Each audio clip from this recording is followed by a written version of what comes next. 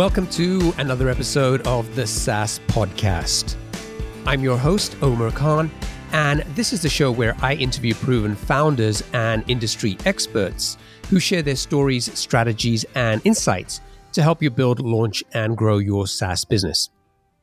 In this episode, I talked to Mikado, the co-founder and CEO of PandaDoc, a SaaS product that lets you create, deliver, and manage your team's quotes, proposals, contracts, and other sales collateral. Before launching PandaDoc, Mikita and his co-founder Serge were running another business together in Belarus, and they had to send out a lot of sales proposals and contracts. It was tedious and time-consuming for them to create and track all these documents. And after investing hours into putting together a document, they had no idea if their prospective customers had even looked at it. So eventually they decided to solve this problem, not just for themselves, but also for other people running similar businesses. They built a SaaS product called Quote Roller and launched it in 2011. The business helped to create and track sales proposals. They got lucky when they launched and got some initial traction, but soon they realized that they hadn't quite built the product the right way, and that they were spending way too much time arguing with each other about the features in the product instead of talking to their customers. And that was the wake-up call for them. A couple of years later, they built and launched PandaDoc and took it from zero to over 10,000 customers. So in this episode, we talk about the lessons and the mistakes they made in the early days, and we dive into the growth strategies that have helped them to grow into a $10 million plus business. You'll also hear a great story on how Mikita's sense of humor helped them to find an investor in the most unexpected way. I hope you enjoy the interview. Mikita, welcome to the show. Hi, Omar. So I'm going to start by a tough question. Is there a favorite quote that you can share with us? Maybe it gets inside your head and lets us know what kind of motivates or inspires you or kind of helps you think about your business? What doesn't kill us makes us stronger. I'll pick that one. Why is that the first one that came to mind? Because it suggests that every hurdle and struggle is an opportunity to learn and get better and stronger. And that's how I think about it, about this particular quote. That's the sense that I put in it. And this is what I try to live by. Good. So let's talk about PandaDoc. It would be great if in your own words you can kind of help us understand what does the product do and kind of what problem are you trying to solve? PandaDoc helps to streamline sales documents, things like quotes, proposals, contracts, getting those documents signed, getting those documents generated out of your CRM system, as well as all kinds of other workflows that are handy to sales, to marketing, operations, finance. That's in essence what our software is about. And who are your target customers? We target companies that have anywhere from 5 to 500 employees. We focus on sales teams. We help them to present in a much better way. We help them to make it very easy for their buyers to buy and negotiate on whatever quotes or proposals or contracts they send out. So we make it easier for the sellers and we make it easier for the buyers to do deals, as well as, say, for marketing to enable sales with the right collateral, with the right templates for those essential documents, and for upper management to track the performance of the sales team and utilization of that content and how many proposals have been sent out, how many deals were closed, how quickly do we close the deals, and so on and so forth. So you launched the company back in 2011. How did you come up with the idea for this business? Internal pain. Very simple. Internal pain. My co-founder and I were running a different business at the time, and we had to do a lot of quotes. We had to send a lot of proposals and sales contracts, and the process was just way too tedious. Took too much time. After investing hours and putting a document together, we had no idea if our prospective customers even looked at it. much time they spend on it, what bothers them. So we decided to solve that problem for the owners of the type of businesses that we were running at the time. And we built a different product. It's called Quote Roller, put it out there. We built it, they came, we sort of say, kind of got lucky with that. And then we learned that A, we've not quite built the right thing in the right way, and B, the opportunity in the market is much greater, much bigger. So that was the story behind getting on the journey with PandaDoc, starting to work on PandaDoc. What was the product called initially? I didn't catch the name. It was called Quote Roller. It's Quote like a Roller. Yeah, like roll out a quote. Yeah, actually, that sounds familiar. Well, maybe you used it. We had a few thousands of people using it. Yeah, who knows? Now, what did that first version of the product look like? I mean, obviously today PandaDoc does a lot of things, but when you guys started, what was the one problem you were trying to solve? And you kind of mentioned, hey, we didn't kind of quite get it right. Well, what was it that you didn't get right initially? Well, a lot of things. I think conceptually, what we didn't do properly is, what we didn't do right at all is we didn't talk to prospective customers. We thought we knew all the answers, and that was just not the case.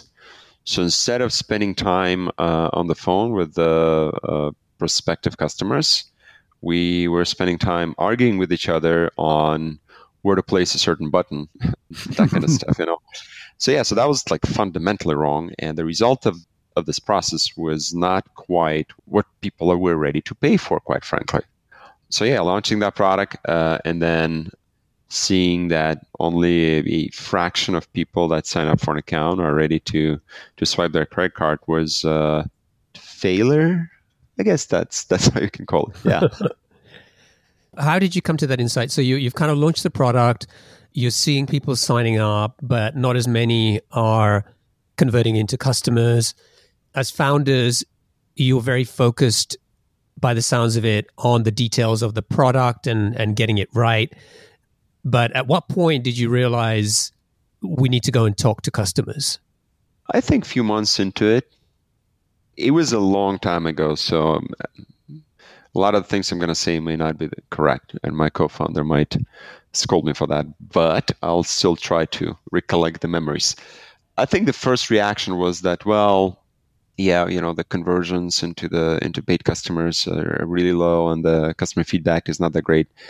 But maybe just because that button we argued about was still placed in the wrong spot. So let's try to rearrange things and mess with the product. But then finally we came to a conclusion that, hey, first we have to start talking to people. And I think we were forced into that, maybe, because you launch something, you start dealing with support, right? And as you deal with support, you start acquiring a lot more information. So that was probably an easy way that led us to engaging with prospective clients. What kind of feedback were you getting? What was it that didn't click with them about the product? All kinds. On the conceptual level, we just didn't have something that they absolutely need, and we had no idea that people might need that kind of stuff. On the feature set level, on the way the workflow was designed level, all over the place. There were so many things that weren't quite right, and we had to go ahead and fix them. And we did fix them. Our first product grew to about 3,000 paying subscribers. And as we were scaling that product and business behind it, we were also learning about the space, and we figured out that, hey, we created a quoting tool, but companies that we're serving need a lot more than just a quoting tool. They also have contracts throughout the process. They have collateral. They have proposals. They need to get those documents signed, and there is a life cycle for those documents past the point customers sign them, and so on and so forth. So basically, from being a very simple tool, we decided to become a full-blown platform that takes deals from offers from the first time you send some kind of case study or white paper or a presentation to the money in the bank. That's the footprint of PandaDoc today. Okay, so let's talk about like the kind of the journey you guys took to grow and acquire customers. And it sounds like there was a lot of iteration in terms of talking to customers, figuring out what they needed, how to make the product better, and kind of continuing to do that. But from a marketing perspective, what were some of the key growth strategies that helped you go from kind of where you were in those days to, I guess, today? I believe you mentioned you're at over 10,000 clients or customers? Yeah, about 10,000 accounts. What were some of those growth strategies that have helped you to get there? In the early days, I tried everything that I can think of or I've heard of. My strategy was to throw as many things at the wall as I can and then see what sticks. Honestly, that was my strategy, which is no strategy. But some of those things truly stuck. They worked, and then I started to building on top of them. To give you a few examples, partnering with CRM systems worked pretty well for us. A lot of those CRM systems grew, and we grew with them, and we helped them out, right? Like we helped them, they helped us. They got us leads, we got them leads. We extended their workflow. They helped us to streamline the input into our system. So it worked out pretty well. There's also a natural virality to our product. When I send you a PandaDoc, you get exposed to its magic and wonders and all the functionality, and you can interact with me on it. You can sign that document with legally binding electronic signature and yada, yada, yada. So there's a good number of recipients that become subscribers. And then finally, just basically trying to be active in the sales community and all kinds of groups in the early days, I believe really helped us out. Those are some of the things that we've done, but there were a lot more, like a lot more. So you said that you tried a lot of things in the early days and, just kind of threw everything at it to see what would stick. And it kind of sounds like it still worked for you if you were able to get to 3,000 paying customers with Quote Roller. When you talk about the sort of the CRM integration, can you give me an example of that? Like, how would a typical partnership like that work? Sure. And by the way, I mentioned things that weren't dumb. There were a lot of things that were literally dumb that I tried that obviously didn't work. But so CRM integrations. Let's say you're a business owner, you're a sales team that utilizes a CRM system. You're going to have opportunities and deals and customers in that CRM. And then you move that deal from prospect to opportunity stage, and your customer asks you to send more information or a case study or a proposal. Maybe they're ready to buy a quote. You got to generate that document somehow. And we basically sit on top of CRM systems, take data out of the CRM system, take client information, merge that data with templates for your sales collateral so you don't have to copy and paste, and allow you to send that document while associating the document with the records inside a CRM, like be that a deal record or a contract record, company record. That's what our integrations do. And from the go-to-market perspective, we do the integration work. Sometimes we do the integration work. Sometimes CRM vendors do the integration work. It all depends. So in the early days, I guess when you're still trying to figure out what kind of marketing channels are going to work, a potential integration with a CRM partner could be a lot of time and effort if you don't know if it's going to work. Yep. How did you rationalize that? Like, how did you decide who to work with or how much effort you were going to put into it? Or did you ever just consider saying, let's just do kind of like a cross-promotional type partnership where we'll promote each other's products, but we won't necessarily do the integration until we know that there's more interest. Omar, I think doing like a blog post swap or a joint webinar and then advancing into building an integration is, I think this is the right way to approach this type of stuff. But I can't assure you that this was the path for me and Quattrola and PandaDoc. I think in some cases we just built it and it happened and we got lucky. So it was driven by gut. Would I do it the same way again? Probably not. Yeah. I mean, that's always really interesting where, you kind of look back at some of these things and it sort of seems like a great strategy and well thought out. And you sort of, I start talking to founders and you realize, well, not always. Like a lot of the times it was just kind of an intuitive decision or maybe just some luck that kind of helped you get a breakthrough in a particular area or with a particular problem. Yeah, and I don't necessarily believe in luck. I don't recall a single event that was like, oh my God, this is it. We got featured somewhere else, I don't know, somewhere in blah, blah, blah place, and then that created a ton of traffic or some kind of celebrity picked up our product and that just made the day. That didn't really happen for us. It was all very, very incremental. So I don't think this has to do anything with luck, but I do believe that the number of iterations and attempts you make contribute to successful outcome. We're in the internet business, right? Or software business. There's an infinite number of things that you can try to bring customers in. Okay, if it's not infinite, then it's very, very large. So if you can figure out a way to just maximize the number of tests, then I think that increases your probability of winning. Simple math.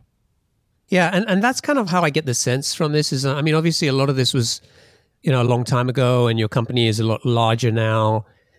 But the impression I get is that, this wasn't all smooth sailing. You guys were doing a lot of just continuous experiment, trying things and just keep iterating until you kind of figured out something that would work.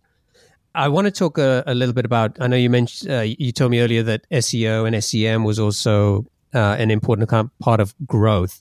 But before we get into that, I can't move on unless you give me one example of one of those dumb things that you mentioned you tried. Like, what were they? Okay. Would a dumb thing that kind of worked out play well? Sure. Yeah. Okay. So there was a startup competition in Russia, like Startup of the Year. I'm from Belarus. We started the company out of Belarus. It's like next door. And there were like absolutely no value in us going to that show and taking a part in it. We wouldn't get any leads whatsoever. All of our market was English spoken, but we still decided to do it for whatever reason. And in order to participate in that thing, I shot a pretty dumb but funny video about where we work and how we do it and how we think about the business. And it was not serious at all. It was just a stunt in a way. And then that thing kind of went viral. Like a lot of people in Belarus started sharing it. Then we presented at this show.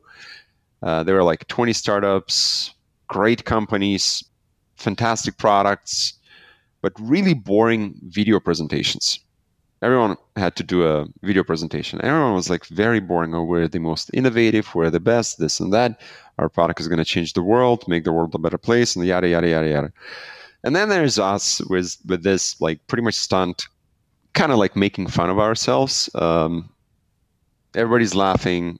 The whole room was pretty much having fun. And then we get a prize. We become the Startup of the Year based on, in the category of like audience, love, whatever.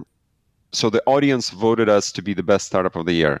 I don't know, maybe the audience was bored to death with other videos, and they just decided, okay, those guys are funny. At least we're going to give it to them. But that's what we got, and we got absolutely no leads from that, just the award. But here's what happens next: that funny video goes viral, and then a guy who lives in Silicon Valley but originally from Belarus sends me a message saying, "Hey, I've seen that video. It's pretty funny. I want to invest." I go like, okay, let's talk. So we start talking to the guy. It turns out he was going to invest in one of our competitors, but then he's seen the video, got curious about our product, signed up for an account, and discovered we have a better product. And we're from the same country he's from. And we made that funny video. And then another thing that happens is that with this award of being the startup of the year in Russia, I make part of my case for O1 visa to come to America. And that basically works out because for immigration, you have to win something to get that type of visa. And we won something. We did. So that worked out. That worked out pretty well, even though it was pretty dumb. So seriously, so you got your visa partly on the merits of winning this competition? Well, it's like one of 6 things, and within one of 6 things, it was probably one of 10 or like 20 things that the case was made out of. But it was there. The Startup of the Year in Russia award, it was there. That's a big deal. I mean, love it. Come on, Startup of the Year. Mikita, that's a great story. I'm so glad I asked you about that. Yeah, there's a bunch of those. And it sounds like if you ever get bored of PandaDoc, you have a promising career as a YouTuber from the sounds of it. I don't. Yeah, well, I'll give you another one then. This other day, I was walking down the street and I just talked to my co-founder, and we had such a hard time hiring Python developers. So I decided to make a rhyme, and I read that rhyme on a video. I was just shooting a video of myself doing a pretty dumb rhyme. That was kind of funny, but more dumb than funny. And then the thing gets shared like 20,000 times. Wow. And it gets shared by HR people and recruiters in Eastern Europe, where we have our product organization, with like comments, yeah, this is cool, like keep it up, this is the way to recruit. So guess what? They have a lot of friends who are the developers that we need. So basically we start getting inbound inquiries from really good engineers. So that worked. Wow. And that was pretty dumb, but it worked. Wow. Yeah, and there were a lot of other dumb things, but I prefer to forget those if they didn't work. All right. So you also mentioned, as we talked about SEO and SEM, and it sounds like that was also a kind of a big part of your growth. Now, from kind of talking to you earlier, it didn't sound like your blog or content marketing specifically was kind of the SEO part of it. So what exactly were you doing? Was this kind of like more traditional SEO, link building, blah, blah, blah? Like, what were you guys doing there? Yeah, early days, definitely lots of link building and whatever you would imagine a marketer from Eastern Europe would do. Yeah, a lot of SEO, a lot of partnerships with other sites, a lot of third-party content placement, that kind of stuff. We do have a pretty good blog, and we do generate a decent volume of visitors through that blog. But I think we're still in our early days on the journey of becoming a thought leader and this pioneer that explains and tells the world that there's a much better way of sending sales documents. So yeah, I'll brag about it a couple of years from today. So these days, I guess, with the size of the company that you are, 10,000 plus customers, maybe you think about this less, but maybe over the last few years, as you were still trying to get traction, how much did you or your co-founders spend thinking or worrying about the competition? Well, we consider the competition, but we have to be the best. We have to execute better than anyone else on this planet. And if we can't, then I wish them the best of luck and lots of wind behind them. So we obviously, we like to be informed about what's happening in the market and what competitors are doing, but I don't remember competitors driving our strategy or impacting our strategy way too much. In fact, we're kind of like an odd duck. There's a quote to cash space and CPQ space and sales enablement space and digital transactions management space where you got like a myriad of different companies that are all focused on enterprise and mid-market. And we don't. We focus on SMB. And everyone else is having a hard time figuring out how the hell are we doing it and why are we doing it, and how's it possible we're able to make money in that market. But we can, and we're pretty happy. So why are you focusing on SMB? Let's get it out there. We like to play on our strengths. Our strength is in building software that the end users enjoy. Not admins, not CIOs, the end users. That's our persona. This is who we like to please. And we can do that better than, I want to say, everyone else. And therefore, that's where we focus. We're not the best at enterprise sales. We don't have any field sales reps. Like, we don't have sales reps that drive Porsche and wear a lot of gold. That's just not us, So we play our strengths. We play where we are comfortable and where we are very passionate. I'm very passionate about helping small businesses to be successful. I'm a lot less passionate about decreasing the number of companies out there and sort of say making the rich guy richer. I want to help the small guy. And I love being the underdog. So does my co-founder. So does a lot of people at PandaDoc. So that's why. That's our answer.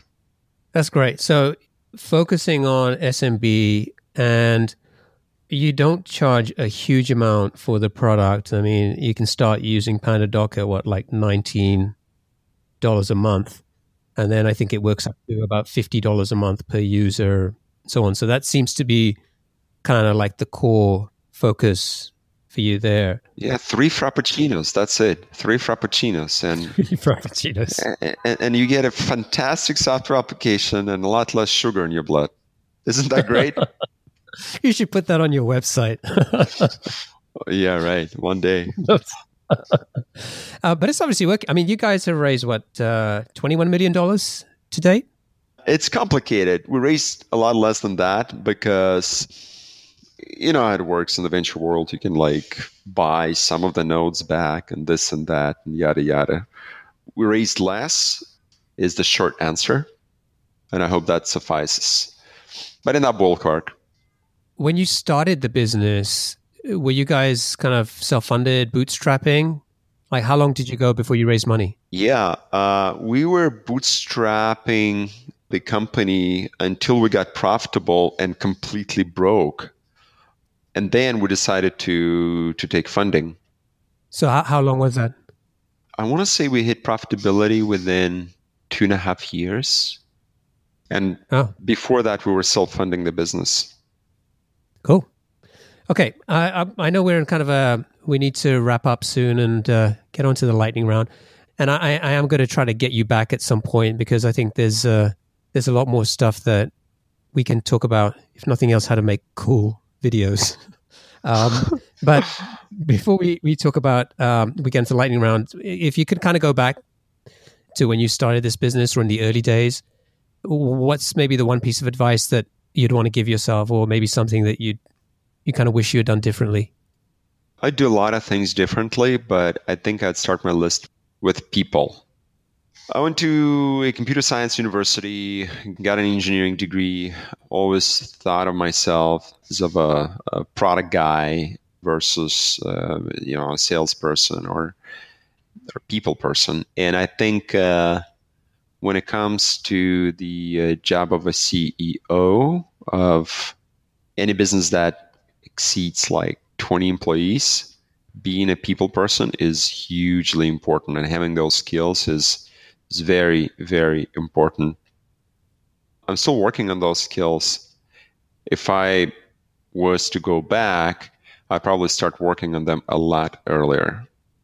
That is what I would start my list with. And then talk to customers more. Make sure that the customers you have is where you spend more of your attention versus the customers you can have. That's probably going to be the number 2 item. Test and learn. Try to validate your ideas before you build. That's another one. I can go on and on and on, Omer. Let's just have 3 for today. That's a good start. All right. Okay, let's get on to the lightning round. I'm going to ask you 7 questions. Just try to answer them as quickly as you can.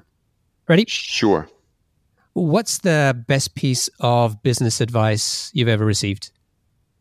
Don't follow every business advice you receive. Perfect. What book would you recommend to our audience and why? How about What Doesn't Kill Us? That's a great book. Yeah, I started with that quote, and that's the same exact book I'm going to recommend. This is a book that helps to keep me physically and emotionally somewhat stable.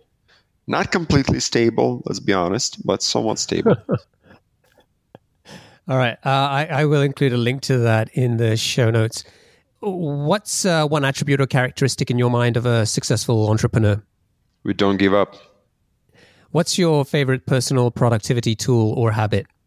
My favorite productivity tool is a calendar. My favorite productivity habit is following that calendar and managing it at least a week in advance.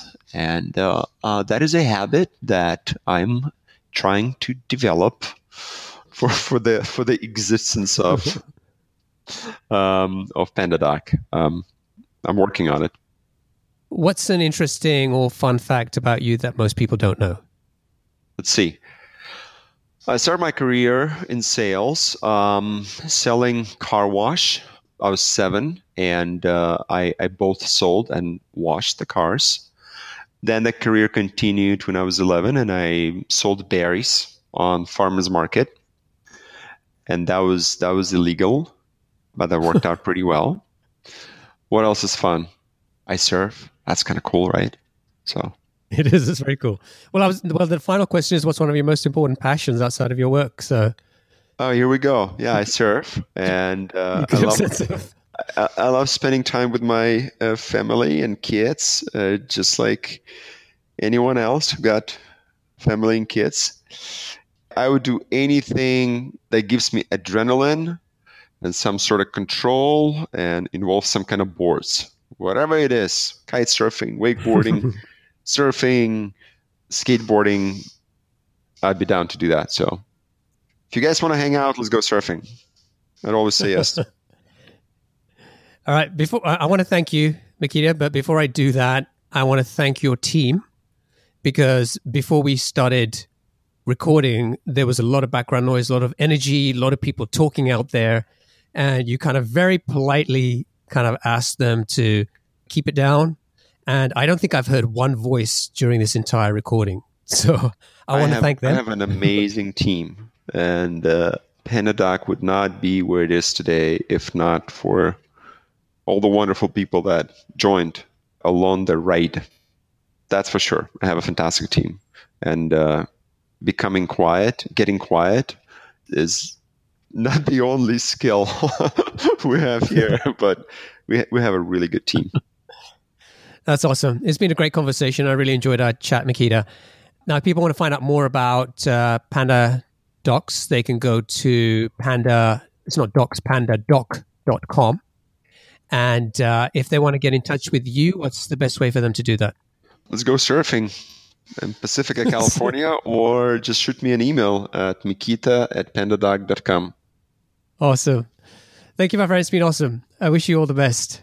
Thanks a lot, Omer. Hope it's going to come out nice and I hit your expectations.